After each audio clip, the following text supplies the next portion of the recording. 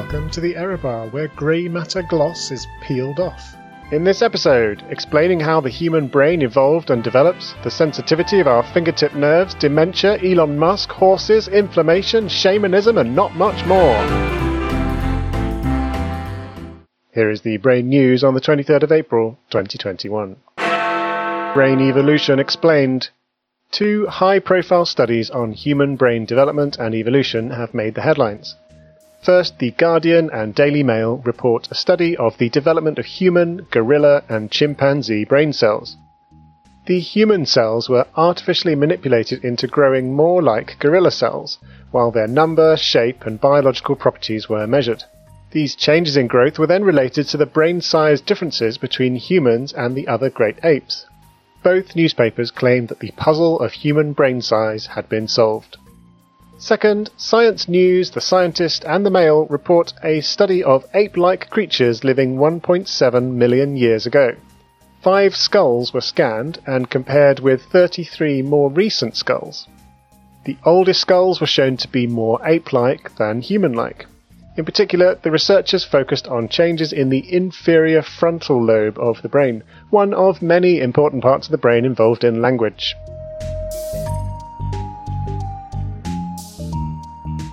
Have we explained brain development and evolution?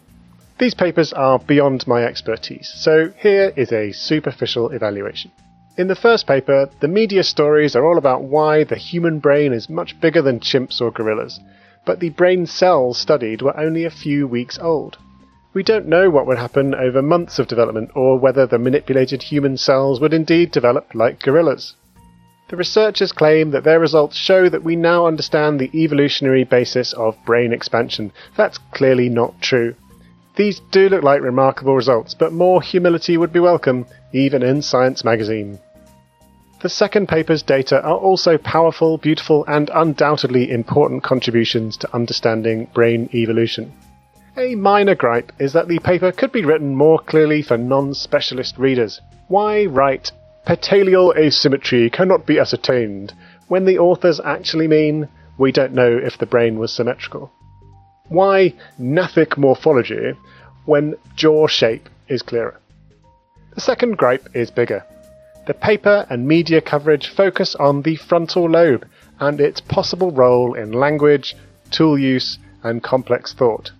These are brain functions that are assumed, often incorrectly, to be specific to humans. But the gorilla in the room of this paper is the massive territory of human brain, probably 3 or 4 times as much, that has also expanded during evolution. Why do these parts of the brain, the so-called temporal, parietal, and occipital lobes, not get nearly as much attention as the sexy inferior frontal lobe? This may well be a new form of the brain disorder called parietal neglect. Conclusion: some impressive-looking results and methods, which I don't really understand, shed light on the development and evolution of the human brain. A bit more clarity, humility, and holism is needed. The original science is by Benito Kwiatkowski et al. 2021 in Cell, and Ponce de Leon et al. 2021 in Science magazine, reported in The Guardian, The Mail, Science News, and The Scientist. Feel the groove of touch. The New Scientist and The Guardian report on a paper investigating the nervous system's processing of fine details by the human fingertip. 12 adults sat in a dentist's chair, their right arm velcroed down, a fingertip glued to a plastic frame, a robot probing their skin with raised dots, and a wire needle plunged into their upper arm. This sophisticated form of torture is called microneurography. Only a handful of scientists in the world can do it. Experimenters sit for hours next to their subject's arm, prodding and poking and wiggling a wire in their skin until a single nerve fibre is found. When, or more likely if, they can do that, the experiment then begins. From their 12 volunteers, they recorded 34 single nerve cells, each one responding to touches on the fingertip. Changing the speed and direction of the touches, mapping the skin's ridges, and systematically testing the nerve responses produced beautiful fingertip maps and clear conclusions. The fingertip ridges give us sensitivity to tactile details as small as 0.4 millimeters. Can we really feel the groove? Yes, this is a rare win-win for brain science and brain science communication. This gorgeous paper is well reported by both media sources. The expertise, equipment, skill and patience required to do this kind of work is Herculean. It rightly deters weaker mortals from even attempting it. The data obtained and the maps of the hand's nervous system that it provides are almost mythological treasures. On the stats side, I should add that phrases like cross-correlation, data shuffling, and Fisher's transformation all suggest that this is proper science done properly by proper scientists.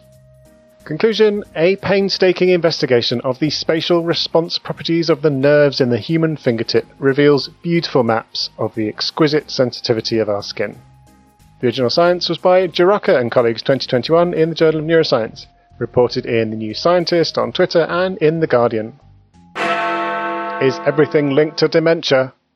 In a trio of articles on dementia, the Daily Mail claims that household chores and brushing teeth prevent dementia, while hydrogen sulfide, a gas that smells like bad eggs, causes it. The first claim that doing housework prevents dementia refers to a study of older adults in which the researchers specifically excluded people with even mild dementia. The second claim that toothbrushing prevents dementia refers to another study of healthy older adults in which the frequency of brushing was found not to be associated with biomarkers of dementia found in spinal fluid. And the third claim that a toxic gas in your brain causes dementia. This refers to the electrical and chemical properties of rat brain cells studied in a dish. In a dish! That's 0 out of 3. No doubt there's more from the Dementia Mail next episode. Conclusion: no.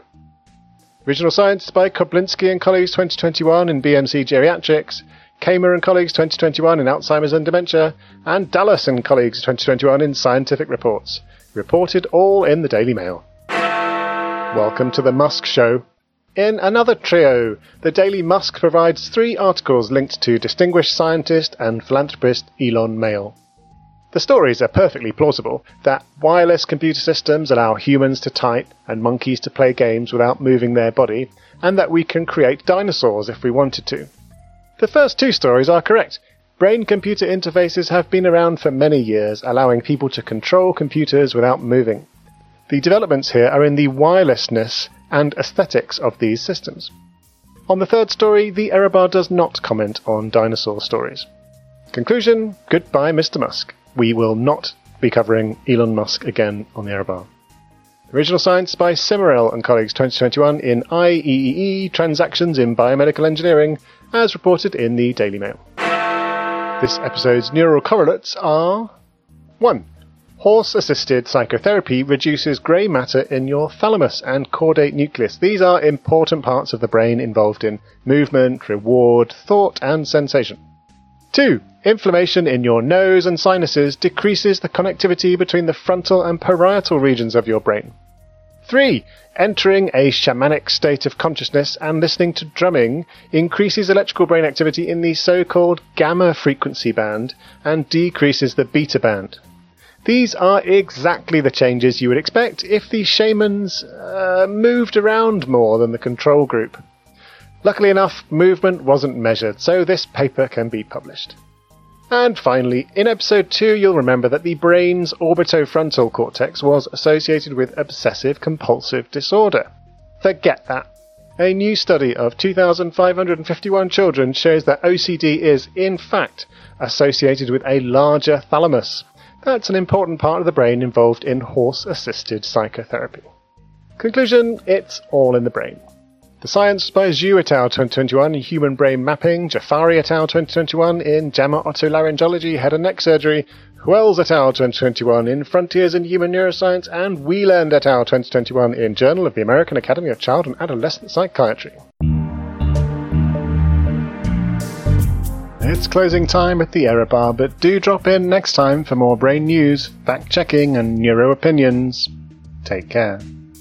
The Error Bar was devised and produced by Dr. Nick Holmes from the University of Nottingham. The music by D. Yang Key is available from the Free Music Archive.